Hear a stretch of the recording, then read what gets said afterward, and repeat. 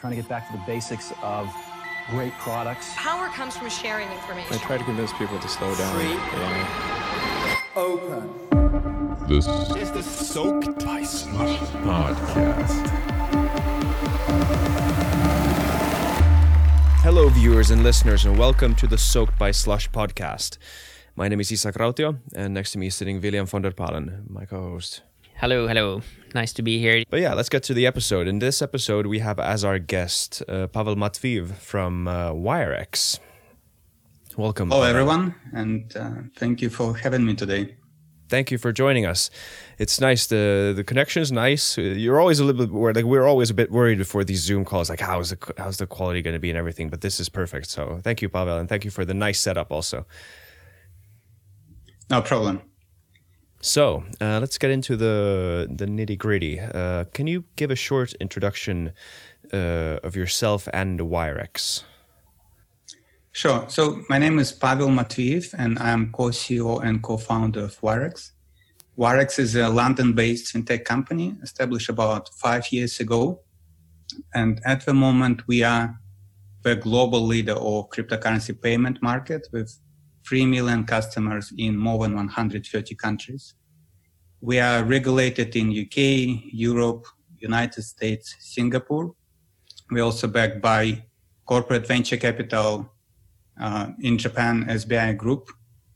And probably there is another interesting thing about WireX. We are profitable fintech, which is not unique, but I wouldn't say it's common. It's that common in the industry, but it might be relevant for given environment. Yeah, it's kind of a rarity in many ways, and you haven't been around that long, as you said. 5 years is you've had a pretty impressive growth trajectory so far. Could you maybe tell the listeners a bit more about what your service is doing more specifically, and also who's the target customer and why you created the company? Sure. So our main product is a mobile wallet. So in WireX, we believe our vision is that all currencies should be equal. And when I said all currencies, I'm talking about cryptocurrencies as well as traditional currencies like GBP or Euro.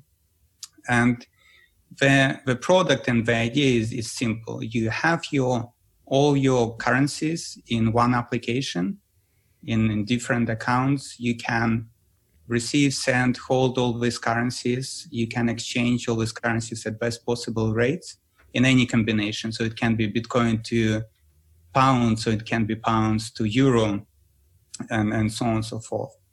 And we issue cards, Visa, MasterCard, which you can use to use your funds in everyday life. And it doesn't really matter in what shape or forms your funds in. It can be all Bitcoin, can be all GBP, it can be 50-50.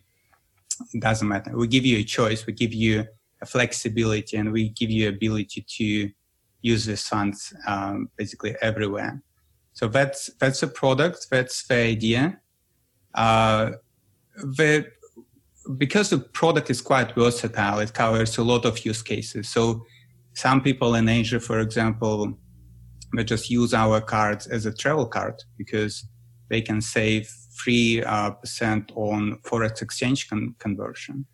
Some people use us as an easy way to spend your digital currency in everyday life. It's still kind of a big problem to go from cryptocurrencies to traditional GBP currency.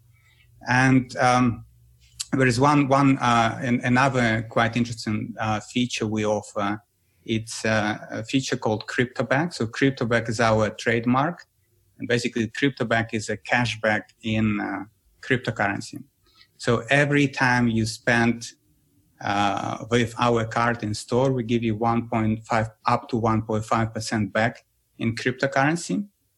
So it's why we have a lot of clients who've never bought or never hold any cryptocurrency, but because we give them, free cryptocurrency, they enjoy this getting cryptocurrency without buying cryptocurrency, which is a quite interesting feature.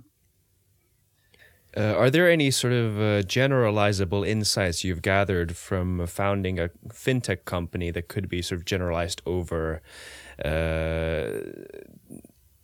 of the field in general? Kind of, if you want to be a fintech entrepreneur, what are some things that you remember as necessary prerequisites to get into the field? Well, I don't think you need to have something fintech specific, but with being an entrepreneur, you need to be ready for one thing. It's a lot of ups and downs.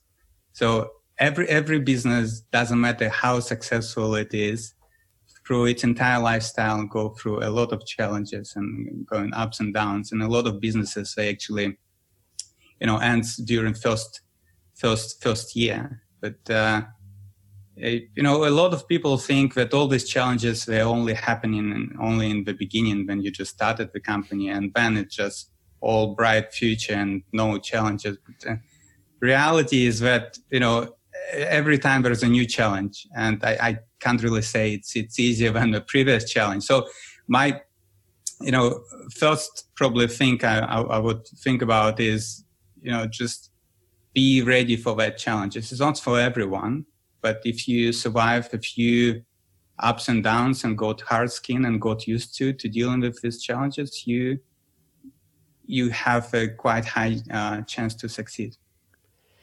How much skepticism was there around the time you founded Wirex? If you look at the crypto space in general, it's something that's still for many people don't quite maybe understand what the space is all about, or some people still think that cryptos are only used for fraudulent affairs or something like that. So, but how much skepticism was there in the beginning that you had to deal with? This is a very good question. So if it's very difficult to estimate, but probably was 99% of people were skeptical about what we're doing, and starting from audience, investors, partners, banks, and so on and so forth. So we started 5 years ago, and back in the days, it was just one cryptocurrency. It was Bitcoin. So for reference, now we have 3,000-4,000 different cryptocurrencies. And Bitcoin back in the days had a bit dodgy reputation. So, media love to associate Bitcoin with crime and ransom. It's changing. It's changed a lot. The market grew. So market became quite big. There are a lot of people who are familiar with digital assets, not just Bitcoin nowadays. But in the very beginning, it was very difficult when we were looking for business partners. It even was very difficult to open a bank account because banks refused to open even operational account for companies who is doing with cryptocurrencies. So, but going back to my point about challenges, so this was our first challenge we had to overcome. And well, the good thing that the perception of cryptocurrencies getting better and better, and we see more and more real life use cases for digital assets. Now, skip forward to like 6 years forward, and you've signed a deal with MasterCard. Congratulations, by the way. But this is a big step, not only for your company, but for the crypto scene in one sense, in becoming mainstream. But I'd like to ask you, how do you go about, when faced with this kind of skepticism, how do you go about proving it wrong, kind of? How do you go about making yourself sort of break that mold or break that stereotype that's put on you beforehand? Thanks a lot for MasterCard. Congratulations. So you're absolutely right. For us, it's a big step. We are a world first crypto native company who got the principal license from MasterCard. It also quite big for the industry in general, because we now see more and more big players coming to the industry. which is good, which is good for adoption, but it also proves that the industry are getting more and more mature. So now even big players, they are not afraid to go and do blockchain business or cryptocurrency related business. So it's a quite big milestone. How we dealing with cryptocurrency perception? Well, our approach is to overdo stuff. So people are quite skeptical, or they worried about, money laundering for Bitcoin or different kind of, crime related or fraud related activities. So what we have to do, we have to be over compliant. We have to be, have more procedures and processes in place to prevent fraud.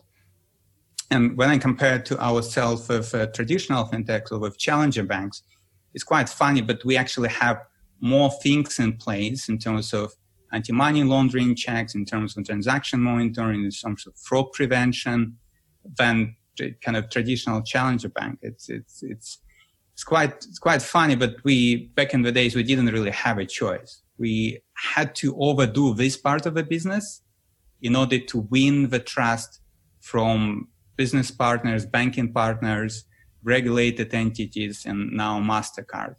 So, it's reality of the industry. Yeah, that's a very interesting take on it. Actually, just like overcompensating for the sort of skepticism that's lodged on you. That's very interesting take. Many times I think also entrepreneurs might have kind of this attitude that they don't need to maybe care about. You want to disrupt and you want to change stuff, and that's very important.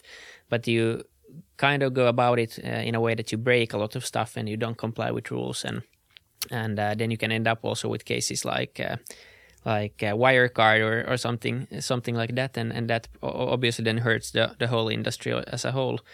And so I think that's maybe a good lesson also to remember that you can't afford to, it might be a good idea to actually comply with the rules and try to stay within the borders rather than going completely rogue and trying to just push your way. You can do it, of course. There's been some cases where you can do that as well, but generally most companies that do that probably won't succeed.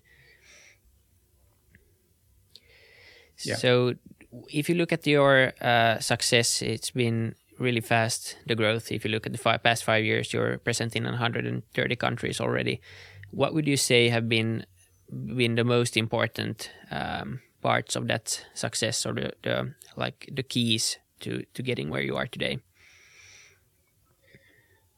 Well, obviously we did have a few challenges on our way, and first we just mentioned about perception of cryptocurrencies and digital assets, right? So we have to be over compliant, and we had a bit, at least at the beginning, had limited access to banking partners or different business partners, because a lot of companies were not ready or didn't have enough risk appetite to work with cryptocurrency related companies. So now it's different. Now we're a regulated company, regulated not just in one country but in many countries. But this was one of the challenges for us to overcome. Another challenge was for company, as we started growing, and at some point the growth was exponential in terms of the client base, but in terms of the company as well. And then you growing from 40 people to 200 people within 6 months, for example, it's a challenge on its own. It's quite funny, but the first thing which goes away when you grow that fast is a culture. So you just had a lot of new people with a new mindset, with different values, and because you need these people, you need to grow fast to accommodate the client growth. But I think the big achievement for us is that we managed to keep the culture. We managed to keep the culture, or build the culture we wanted to have in the company. You might heard about different, stories about toxic cultures in fast-growing companies.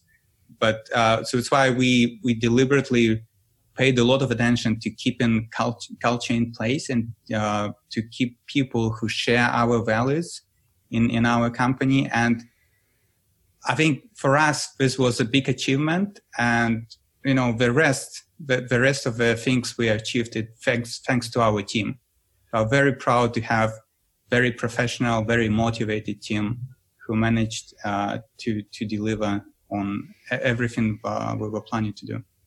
Can you talk a bit more about this culture aspect? I have a few sort of specific questions about it. Like, what is your culture at Wirex, and like how do you define culture in general? And then, how did you go about this big transition from 40 to 200 people, and then somehow sustaining this collective attitude?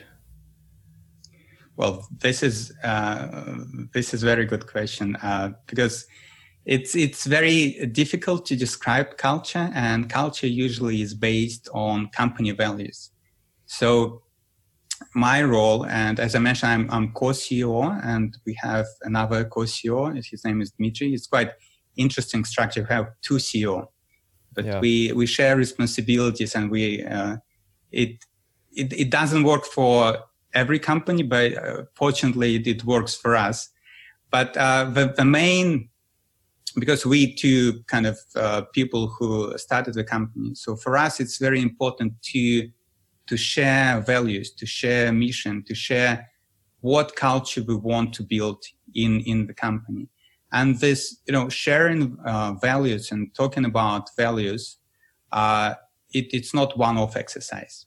You need to do it over and over again as new people enter in the company.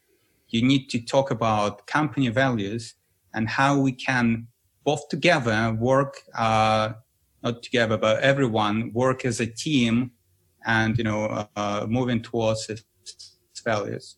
So I can maybe talk about our values, and it kind of values defines the culture in Wirex, so you can have a taste of the culture in Wirex.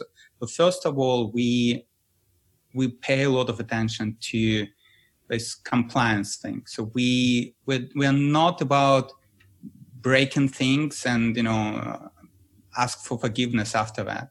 So we deliberately trying to be over compliant, over deliver on things on fraud and risk related.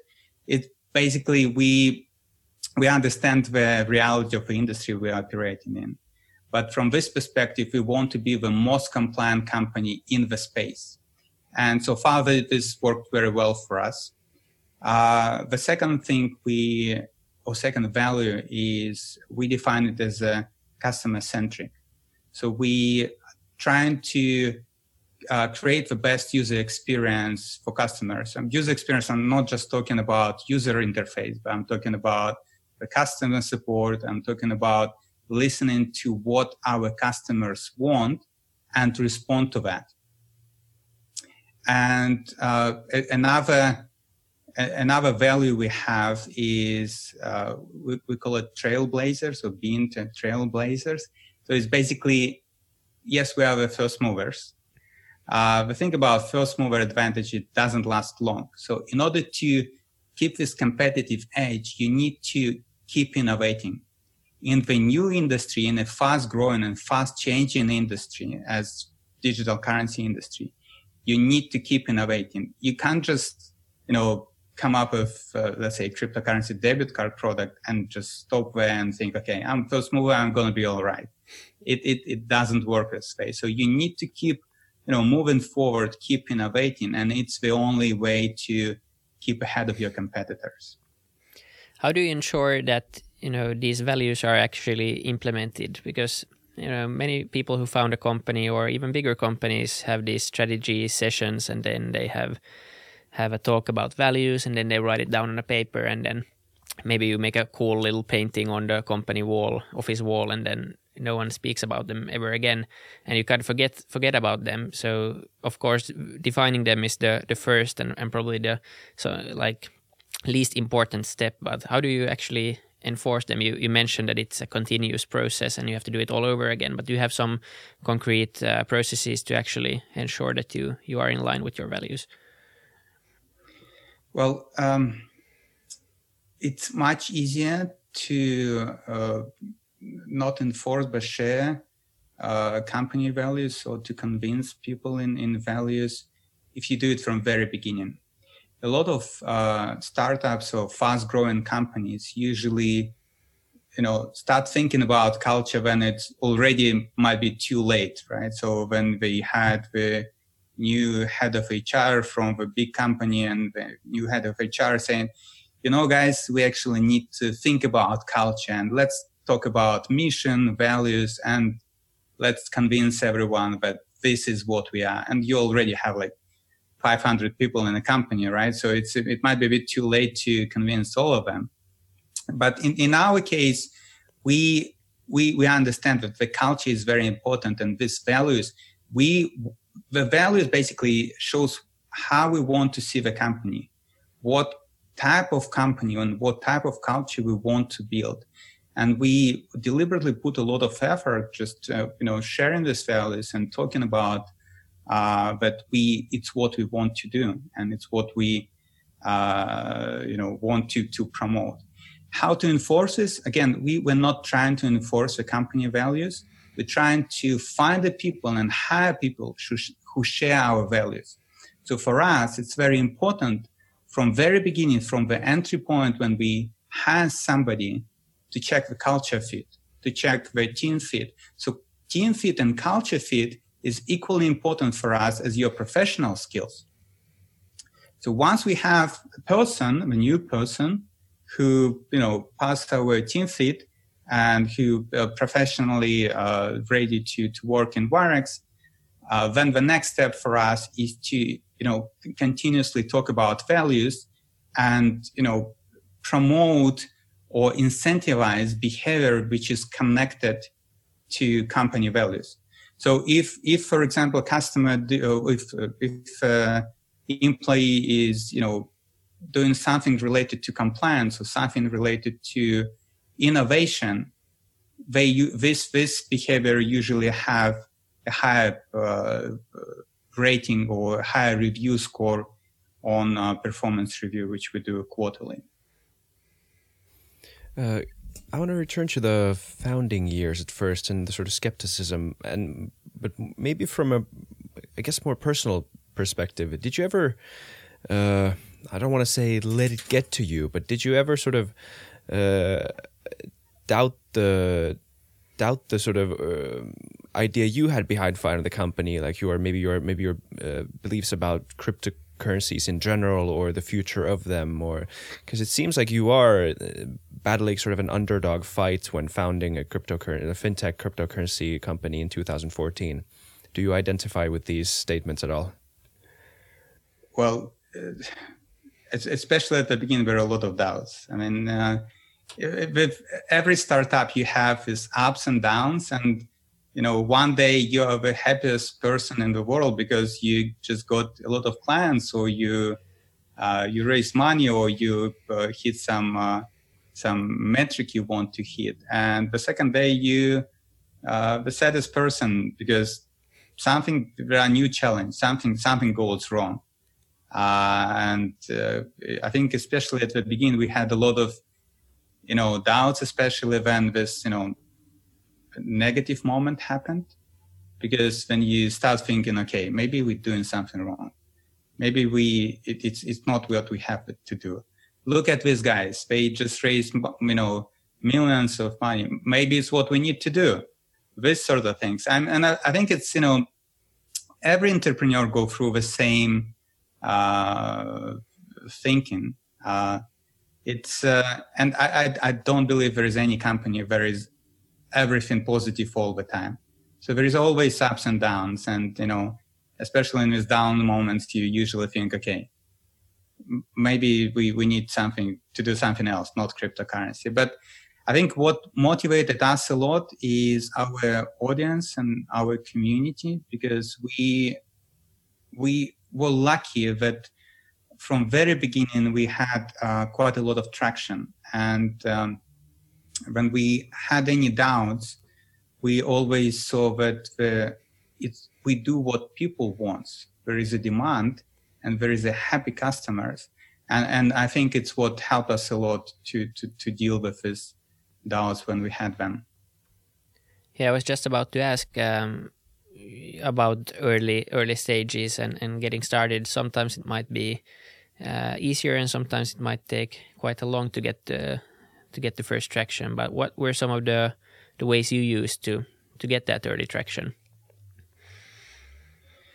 Well, in our case, because we were operating in very new industry, so it was a kind of blue ocean. There was no competition, right? So we didn't have a problem where we need to enter the existing market and win the clients from other companies, right? So we basically built the product and built the market. But we had other challenges, right? So we actually need to, it was very difficult to understand that, is it what people need? Will it be popular? Obviously, we did research and we understood there might be demand for that, but the product we offered back in the days, nobody in the world did it before. So for us, it was, another challenge, how to win the trust of customers. Because when we launched the first time, people couldn't believe it. People thought, okay, this is a scam. This is just not real. It can't be true. We, for first month, every day we got like 2 clients. So 2 clients ordered the card. And the lucky day for us was when we had 5 clients per day. And all these clients on different forums and on social network, we were saying, well, it's probably a scam, but I'll give it a try. I'll let you know how it goes.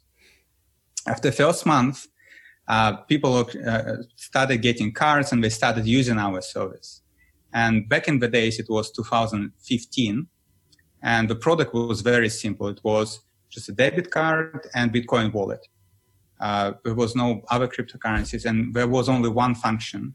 You can load your Bitcoin to your card and money available instantly on the card. And this instantly thing was the groundbreaking back in the days. After first month, and the new clients started getting the cards and started using the card, we realized that they are happy. And these customers actually became our brand ambassadors back in the days. And they started inviting their friends, families, and they started posting on communities. And then it just became viral within cryptocurrency market. It's how we started growing. So basically, happy customers invited other customers who became happy customers, and then they invited their friends. This was initial traction. Then we started adding more features, expanding our audience, and it was like 5 years journey for us. So now we have all the Challenger Bank functionality as well as fully featured cryptocurrency wallets. Do you have any other entrepreneurial history? I'm curious to ask. I mean, you're not very old, but do you? Have you tried anything? Have you dabbled before Wirex, so to speak? Well, I'm not very young either. So prior to Wirex, I spent my almost entire career, probably 8-10 years in investment banking. So I worked in Morgan Stanley, Credit Suisse, Argus Capital, and a few other banks as well. I didn't have entrepreneurial experience prior to Wirex. So with Wirex, I was a first-time entrepreneur, and it was such a learning curve for me. But yeah. Do you think, because this is something that's often debated, that, either people say that if your first company is a success, then it could have been 3-4 times bigger if it was your second or third because you haven't learned enough. Then some people say that past failures. Yuri Engeström was on this podcast, and he said that past failures really don't matter. It's not predictable of future success in any way. And then some people say you should work in the industry and get a career, and then move on to entrepreneurship, which is the thing you did, which seems to have worked. But do you have any insight on this? Is it very personal? Is it mostly guided just by chance, or is there kind of an optimal path to take before becoming an entrepreneur? Well, I think it's fair to say that if it's your second, third business, it's easier because you learned a lot of stuff and you learned a lot of things on your previous businesses. Having said that, I always have this skepticism about a serial entrepreneur term. In my opinion, serial entrepreneur is a person who was not successful in his previous businesses. So it's one way to think about this. So yes, it helps if you had this experience before. I wouldn't say it can be 2, 3, 5 times more successful. It's very difficult to say. Another interesting thing, and I was kind of keep thinking about this. At the early days in Wirex, we had a lot of challenges, and we had to have a lot of motivation to keep going, and we were hungry. When we want to move, we want to grow, no matter what. Right now, we have a company, and if I have a choice to go through this from very beginning, go through all these challenges, different issues once again, well, I will probably think twice. It's Why do you say this? Because it's difficult. It's difficult. It was challenging. It was a learning curve for us, but it's not for everyone. And so it's why I'm saying it's maybe I wouldn't do it once again because it's too difficult. Our situation was a bit different. We were in a new cryptocurrency industry. We were funded by friends and family or self-funded. So we had to go through a lot of challenges to be where we are right now. So yeah, that's my answer. Yes, it helps if you're second, third business, but at the same time, you might be not ready to go through exactly the same challenges you had before. Yeah. How much do you think, is purely coincidental, and how much is up to yourself when building a company and breaking out and actually becoming big versus maybe stumbling upon one of the challenges, one of the roadblocks along the way? I think there is it's I wouldn't say it's 50-50, but there is a element of luck. There is a big portion of motivation and determination to achieve certain things. You can probably do this without element of luck, but luck always helps. Also, the thing with luck is not something which kind of drops from the sky on you one day. It's not like you entering the something and you now becoming a millionaire. So luck is it somehow people see it. Okay, he's lucky. He's lucky to get that. He's lucky to receive that. But the thing is that if you try many times, the probability that you will succeed is much higher. But people who are not familiar with how much effort you put in these things might perceive it, might see it as a pure luck.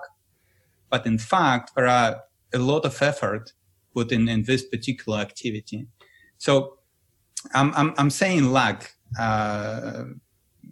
because we were in the right time with the right product, with the right people, this is probably was a bit of luck, but the rest is a lot of work.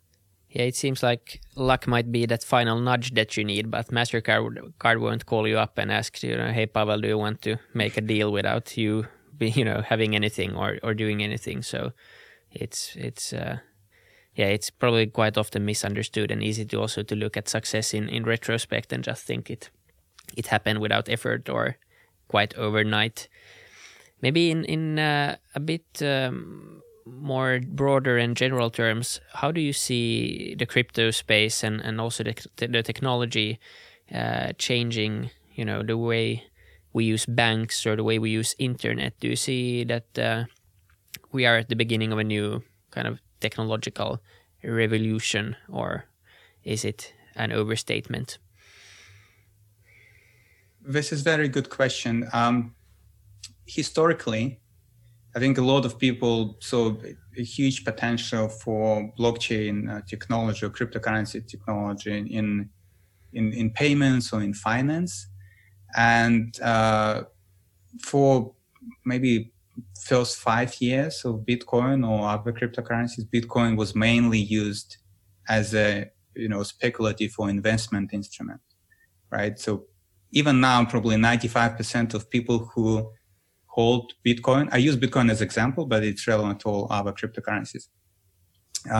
So they use it as an investment, right? So they hope the price of Bitcoin will go up. And it's only recently that we started seeing new lifetime use cases for cryptocurrencies. There are two things. One is called decentralized finance, which it's quite hot topic at the moment, but where you can use blockchain technology to lend, borrow money, earn interest, and do stuff like that. So this particular area is growing very fast. And in my opinion, it will be quite big end of this year and then next year. But there is another very exciting for me personally, I think, is blockchain-based payments. And I think we finally move into the time when we will see cross-border international blockchain payments. And in my opinion, we will see a lot of announcement later this year and next year as well. There are a lot of things going on in this particular space. There is a central banks issue digital currencies. There is a Libra Association by Facebook. Goldman Sachs recently announced, I think it was even this week, that they now had a specialist to look after blockchain technology. And Goldman Sachs historically was very skeptical about cryptocurrencies in general. So, and finally, regulation is actually ready for blockchain-based payments. So I personally am very excited. I do believe it's where industry will be going, because payments is a huge industry, right? It's a merchant payments, everyday payments, cross-border international payments. It's a big market. And it's clearly that blockchain can provide a lot of benefits. So answering your question, I think there are two areas. One is decentralized finance, which is started about a year ago, and now it's getting its momentum. And the second one, blockchain payments, which we will see a lot of announcement last quarter of this year, and next year will be all about blockchain-based payments. Great. Thank you, Pavel. This has been a very insightful episode. Thank you. I have one last question, actually. Yeah. Something that I plan now to ask all the guests. So if you were us and you were, or as a listener to this podcast or any podcast, who would you want to hear on this podcast? Who has an interesting story to tell? Well, this is... I definitely don't want to see anyone from our competitors, but can't promise anything. Talking about cryptocurrency and this kind of next big thing in cryptocurrency, there is. I was talking about decentralized finance. It's a fast-growing industry within cryptocurrency space. There is a company called MakerDAO, which does a lot of innovative stuff in this particular space, and they are leading DeFi space. So it will be good, and they have very good story. It will be good to hear them on this podcast. All right, Great. I have them Googled right here, so we have we'll their name send them up. an invite. Perfect. Yeah, thanks you so much for sharing you. your experience, and best of luck also with your future growth plans. And let's see if we order ourselves some Wirex MasterCards later today. Thank you, guys. Thank you you so much. I hope you enjoyed your visit to that conversation as much as we did. Now, if you want to stay updated and keep in touch with us, please subscribe to us on YouTube, follow us on Spotify, subscribe to us on Apple Podcast and all other podcast platforms. We're also on Twitter, Instagram, and then Facebook. You guessed it, Soaked by Slush. Thank you people for listening. Bye-bye.